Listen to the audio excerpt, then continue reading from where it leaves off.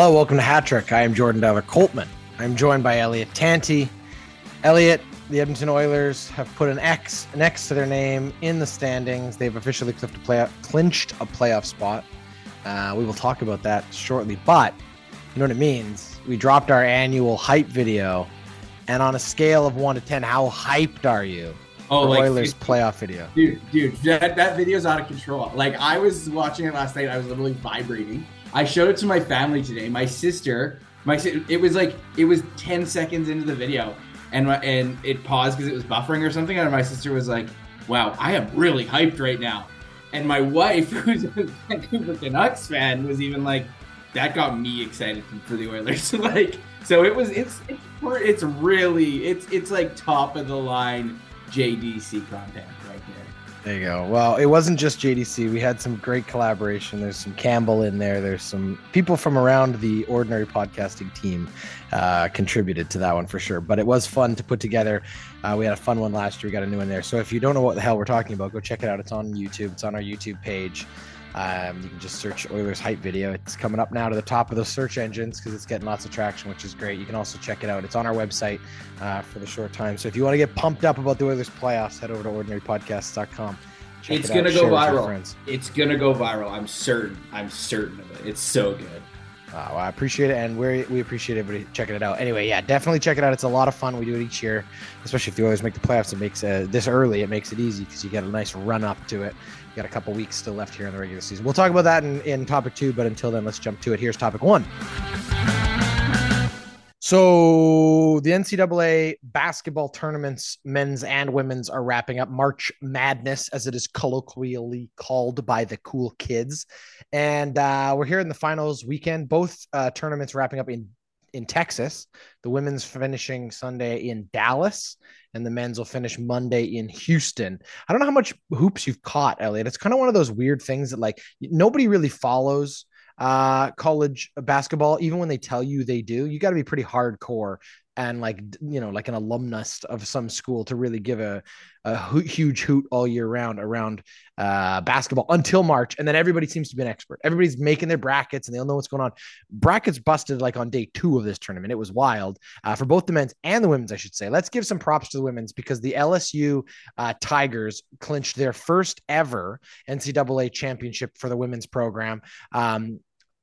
Beating Iowa, a big upset there, and a lot of very, very excited purple and yellow clad fans in Dallas for LSU. Let's talk about the women's tournament for a second before we set up the men's tournament, which of course, as I said, wraps up Monday. The women's tournament, I think, has grown in popularity more and more each year. We're seeing that. Obviously, the one place where like college is like the one place where men's and women's sports often have an opportunity to get the same amount of attention, or at least the same amount of sort of funding and support if those programs are good. And it certainly, as we've seen, the women's basketball has just exploded. The WNBA has helped with that, all kinds of growth in that sport. And now it's continuing to do so. Did you watch any of the women's games? Did you catch any of the highlights for it? And are you feeling the same way I am about sort of the positivity and growth around the women's game? So this is the one year I haven't watched a lot of basketball, but this is the first year where I've watched just as much women's as men's, which is awesome. And I think speaks to, I think what you're trying to get at here, which is just there's no better sport at promoting the women's side of the game than basketball. We talk a lot about the WNBA, but it's so great that the women's side of the NCAA tournament this year was so well covered, so accessible on television. It was around just as much as the men's. At least it felt like it. I mean, it's never, we're still not in the case where it's equity, but we're getting closer in terms of that side. And isn't that great for basketball and for women's basketball in general, right? Like these are the whole point of this is, being able to see yourself play. There are young women, there are young girls that are going to watch and say like, I want to go to college. I want to play on a college team. Look at this. This is amazing. So, didn't watch a lot just because basketball isn't my game. Like, we joke about it all the time on the show. Did try and catch a bunch, found it really accessible, really easy. I think the storylines are great. Bunch of rivalries emerging, personalities emerging. Again, basketball just knows how to do it in terms of building the women's side of their sport. And here's just another example of it. Yeah. And You hit the nail on the head when you said that it's sort of continuing to get more and more television exposure. I know TSN had a lot of the women's games. We continue to see a lot of them get opportunities to be on television, which is awesome. Something I also noticed this weekend, and I don't know if you caught any of the highlights from this, it was something I had no idea even existed because I'm not very connected into the college game, but there is apparently a like separate from the NCAA tournament, there is a national championship for 3-point and dunk. It's basically like just a skills competition where like the best college basketball players for those skills are invited each year to this specialty tournament. What's really cool though is the men and the women compete together. Now, let's be honest, almost no women are going to be competing in the dunk contest. It's just a vertical reality of how that sport is played and bodies. But the 3-point competition is gender neutral, men and women competing simultaneously. And this year, for the first time, it was won by a woman, Kate Major of Iona. I guess it's Iona College. Yeah. It's a very small school in New York. She actually won. She averaged 20 points per round and ended up winning with a 52% shooting percentage. The guy she was in the final against, it was sort of a head to head.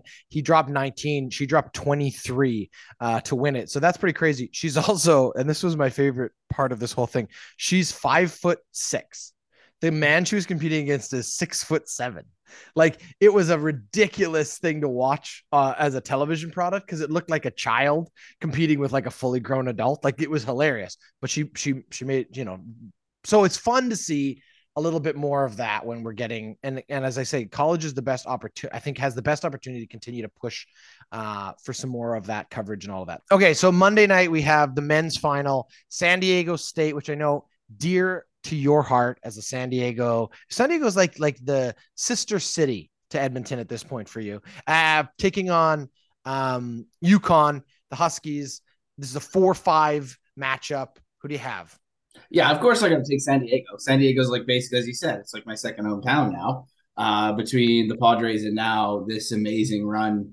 And they've actually got a really good basketball team and really, really strong defensively. So it's not a bad bet. I mean, I think what's fun about this, just sort of extrapolating on this, and I think it's something to watch, is we've seen the impact that COVID has had coming out of the impact of COVID and coming out of COVID, how it's really negatively, or not negatively, but it's really impacted, I think, the national ranking system in the United States. We've seen it in football as well, too, a little bit as well, where it just seems to really, schools' rankings kind of build on each other year after year after year after year. You can see kind of teams grow and fall back.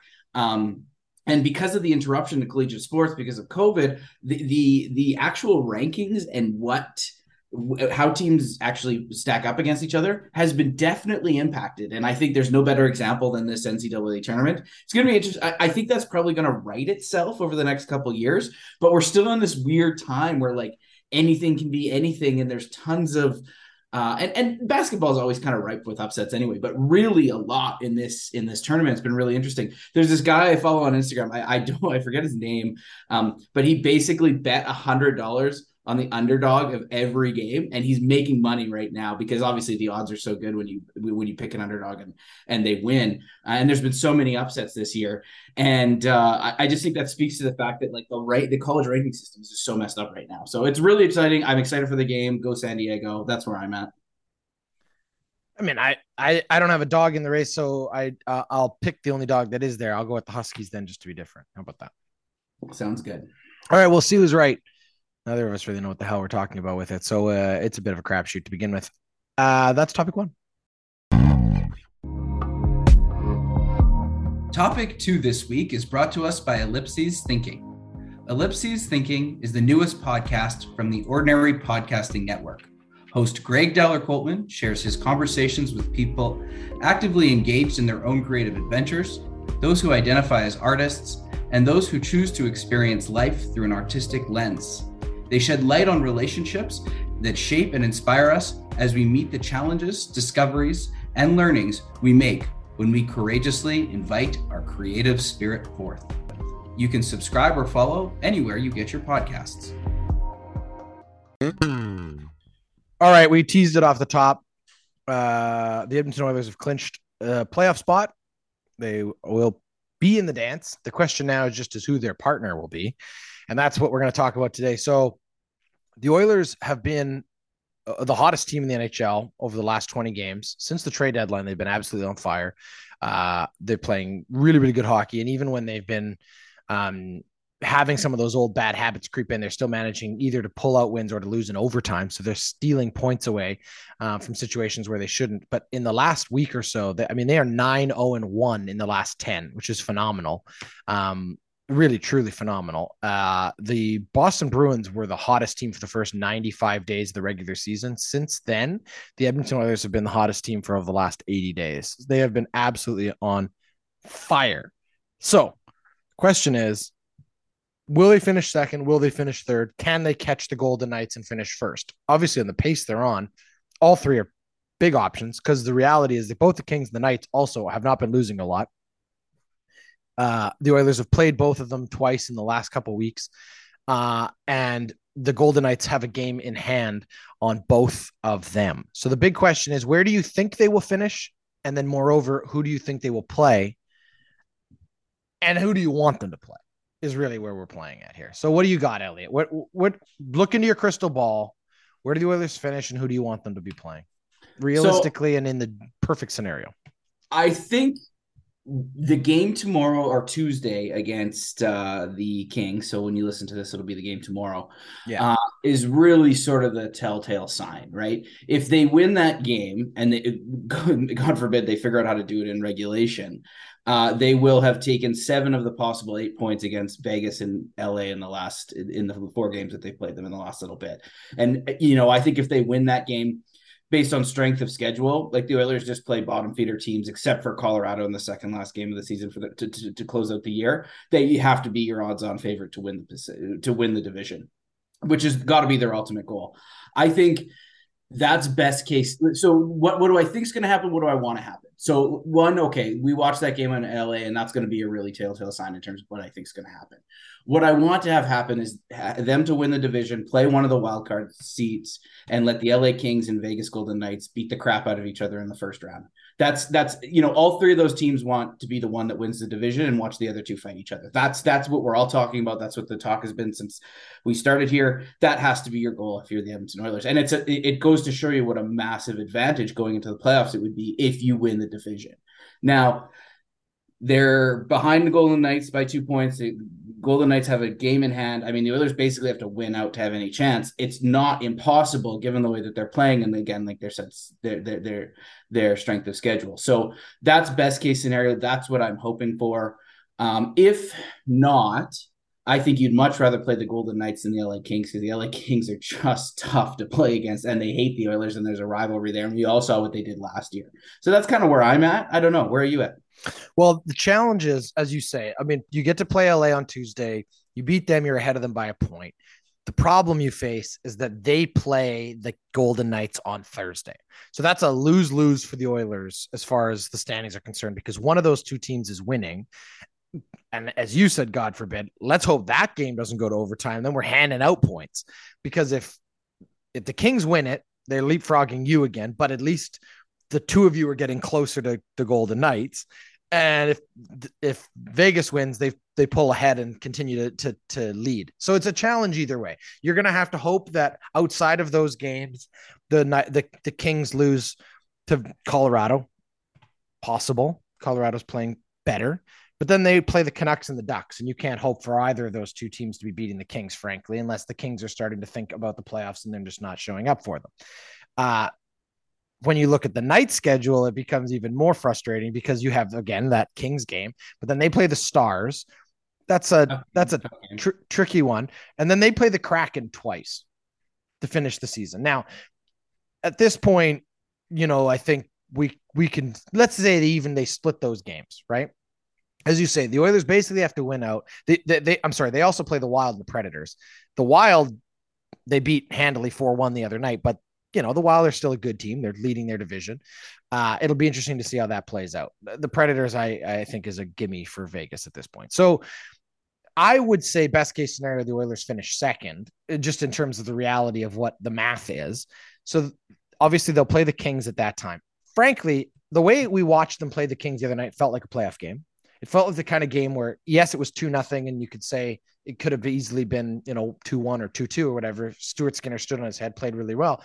But I think it's actually better long-term for the Edmonton Oilers to have to face a difficult team in round one, because it sets you up if you are able to beat that team, and you have to be able to beat every team to get to the finals, regardless of when you face them. Let's say you end up in the first place and the Kings beat the Golden Knights. Oh, look, you're playing the Kings again. Now the stakes are just higher because it's round two. I'd rather play the Kings again, beat that, overcome that hurdle, move into the second round with confidence, knowing that you've beat what you would argue is one of the best teams there. And you're either going to face the Golden Knights, who have, probably beat up on the Kraken, or the Kraken slip by and have all of this underdog mojo, and you're the better team. So either way, at the end of the day, I watched how the Edmonton Oilers have played in the last 10 games. 9-0-1. They've beat the Kings. They've beat the Knights. They beat the Kraken. They're beating every team that they're eventually going to play here, and they're doing it in different ways. We're seeing tighter defensive hockey. You can give lots of credit to Jack Campbell and lots of credit for Stuart Skinner for those last two games. And a lot of people won't be like, oh, well, the Oilers won 6-0. Is that really a great shutout for Jack Campbell? He faced the same number of shots as the Ducks goaltenders. The Ducks put a lot of pucks on net. He still played well. But in both of those two games, we saw better team defense than we have seen from the Edmonton Oilers in a decade. They are playing the system. They are buying in to the system. And I think that at this point, I'll take all comers. Like, anybody who wants to play the Edmonton Oilers right now is going to have an uphill battle. They are playing the best hockey they've played all year. They look sharp. Their offense is explosive. God help you if you take a penalty, because right now, like that, it's dialed. I think both goalies, regardless of where you go, and it'll be Stewart's net to start. I think that's a pretty foregone conclusion at this point. I think both goaltenders are capable of keeping their team in the hockey game. And we've seen how it goes. Look, last year in the first round, like, the Oilers came out and had a slow start. The Kings got up on them in game one, and then the Oilers drubbed them in game 2 and 3 and then lost to. Like, we don't know how any of these series are going to play out. It's going to be interesting. We have to hope for health, no more injuries, none of that kind of stuff. Frankly, I'd go for a Kings matchup round one. I think there's going to be some energy and some animosity, and you're going to have, it'll be a heavyweight bout to get to the second round. I like it. I'll leave you with this. The best predictor for overall standings, outside of obviously the number of points, is goal differential. It has been for a number of years. The Oilers are up almost 20 goals on the nearest competition, which would be by the Golden Knights. Now there's still 5 games to play, and that can change. But right now, based on goal differential, the Oilers are the best team in the division. Actually, in the conference, I think, are pretty close to it. And so that's what I'm leaning on. But like, I'm sort of with you. You're going to have to beat everyone. I'm really interested to see what's going to happen. There's sort of 3 teams vying for those final 2 wildcard slots. It's either Winnipeg, Seattle, or Calgary, I think, at this point. That's going to be interesting. You could hypothetically see an Oilers Flames round 1, which is also just like, would be a hellish fight too. So lots still left to be decided. And that's great. That's good for hockey. That's good for us. It's exciting. Yeah, just to cap your point there, 52 is the magic differential number for the Oilers. It ties them for second in the league with the Carolina Hurricanes. So it's the best in the West, and it's the second best in the league, as I say. Well, if you're not counting Boston, who has 120 point differential. Yeah. That is insane. And yet, the Edmonton Oilers do lead the league in goals for, which should surprise no one, considering you have 2 guys over 100 points. You've got 2 guys over 50 goals, 1 guy with almost 70, and I think 3 or 4 players all over the 40 point or the 40 goal mark, or at least knocking at the door. If I think Nuge will get 100 points this year too. Exactly. So the Oilers offensively, not a problem. They are absolutely dialed. They just need to keep the puck out of their net, and they've been doing a better job of that as of late. All right, let's leave it there. That's topic 2. Hey, I'm Sayer, and I love Marvel. And I'm Kaylee, and I love someone who loves Marvel. And we're watching through the entire Marvel Cinematic Universe, or MCU, in release order. There's another order. For Kaylee's first time. And Sayer's 85th. Wherever you listen to podcasts, you can find MCU. And me! Sayer's obsessed! And Kaylee's the best! MCU! Okay, topic 3. this is, I guess, like a blind side. We're not going to tell. I haven't told Elliot what topic this is. So I want an honest and genuine reaction to this. If the UFC is human cockfighting, as many people have argued it is, what the hell is slap fighting? Is this not the stupidest thing you've ever seen? So Dana White, the owner of the UFC, or the maybe not the owner anymore, but the commissioner of the UFC, or whatever the hell, the El Jefe, the top of the UFC there, running the show there, has invested along with Mark Wahlberg and some other celebrities in development of a US based slap fighting league. We've seen videos online of like this Russian thing going on. Basically, two competitors stand across a table, across a small little table from each other, and one by one they slap their opponent in the face as hard as they possibly can. And if the opponent survives the slap and doesn't get knocked out or fall down or anything like that, we go back and forth shot for shot. I mean, if there isn't a more blatant attempt at creating CTE than literally barehanded slapping a human being in the face, 300-pound men literally slapping each other in the face. I don't know. Like, I can't think of a more stupid thing. We're 2023. Clearly, someone's willing to pay to watch this shit, but I don't get it personally, and I'm very confused by it. And also, like, I don't know. Anyway, thoughts, Elliot? Can you think of something dumber? If you were to give me 100 guesses at what this topic 3 was going to be, you could have given me 1,000, and I would never suspected that you'd be bringing up the slap league stuff.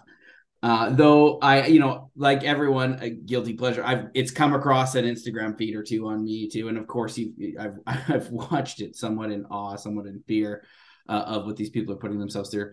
I mean, this is the thing with these combat sports and anything that Dana White touches, is that it always seems so obscure and weird and like amoral. And then 10 years down the road, it's like mainstream and normal. And that's like what happened with the UFC. And I wonder if we're not headed in that direction. I mean, I guess it's very, like, I haven't thought about this, so I'm really going off the top of my head here. Some of this feels like it's the kind of thing that like gambling is made for, and sports betting is just going to, people are chomping at the bit to sort of bet on who wins, how fast they go down. It just seems like that's kind of what it is. It feels different from UFC in the sense that, like, the UFC, there's kind of 3 ways that you can win a fight. There's like a technical knockout, a referee ending a fight, a submission, and then an actual knockout. And there's like skill involved with that. Not to suggest there's an immense skill in slapping, I guess. I don't know. This is a weird take. It just doesn't feel the same because it's just so linear and one dimensional. It's how hard can you hit, and can you hit, and how strong your chin is, basically. I don't know, man. It seems like it's not. I don't think it's going to be something we're covering. That's just what I'm going to say. I think that's a fair assessment. I just wonder, like, obviously there's a few sort of odd or kind of novel, I don't know what the right word is, recreational things that have slowly been developed into sports, more organized, like developed sports leagues in recent memory. I'm thinking pickleball. I'm thinking, I don't know, even like cornhole.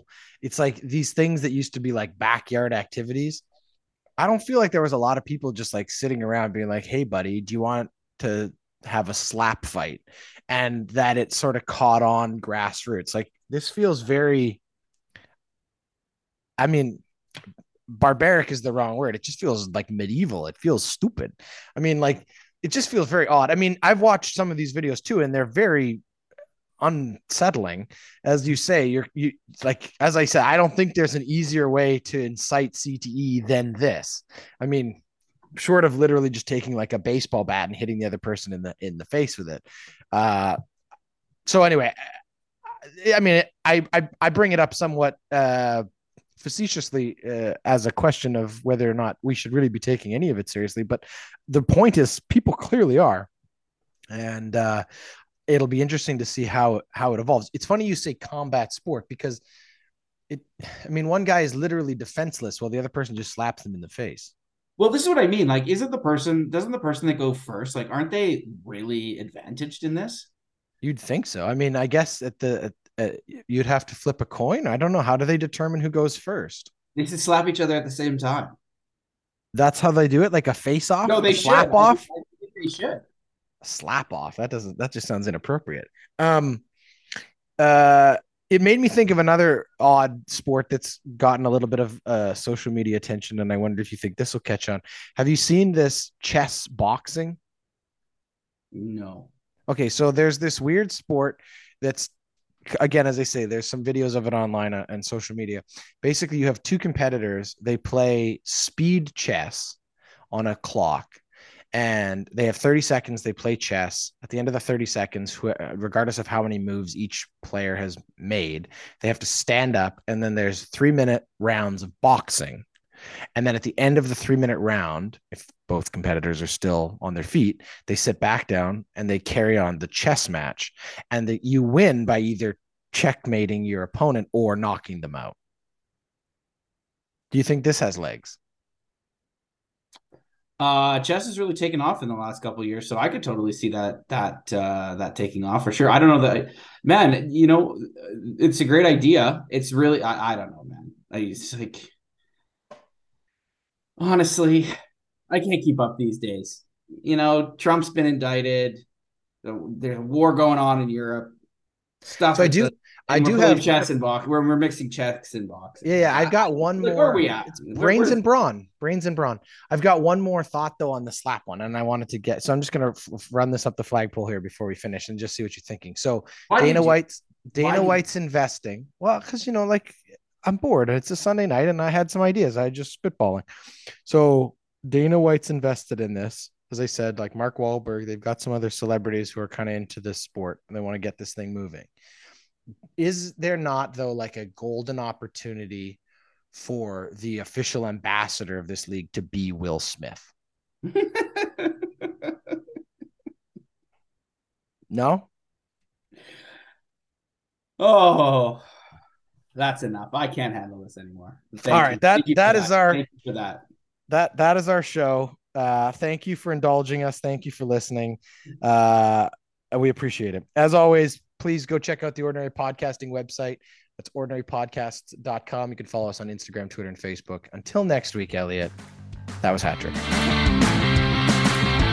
Hattrick is a member of the Ordinary Podcasting Network. It's produced every week by Jordan Dowler Coltman and Braden Dowler Coltman. You can follow us on Instagram, Twitter, and Facebook. Thanks for listening.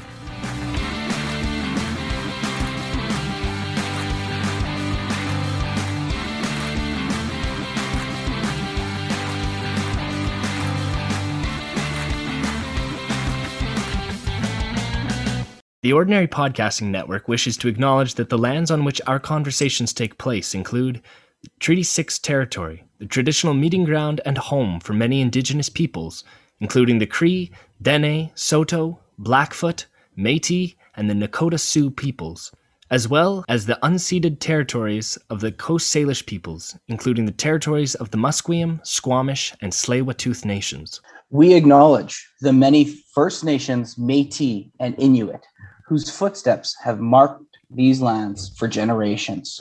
And we extend our appreciation for the opportunity to live, create, and share stories on these territories. The Ordinary Podcasting Network intends to engage in conversations and dialogue which acknowledge that reconciliation is not a destination, but a journey, and that we remain committed to practicing our craft in a decolonized space.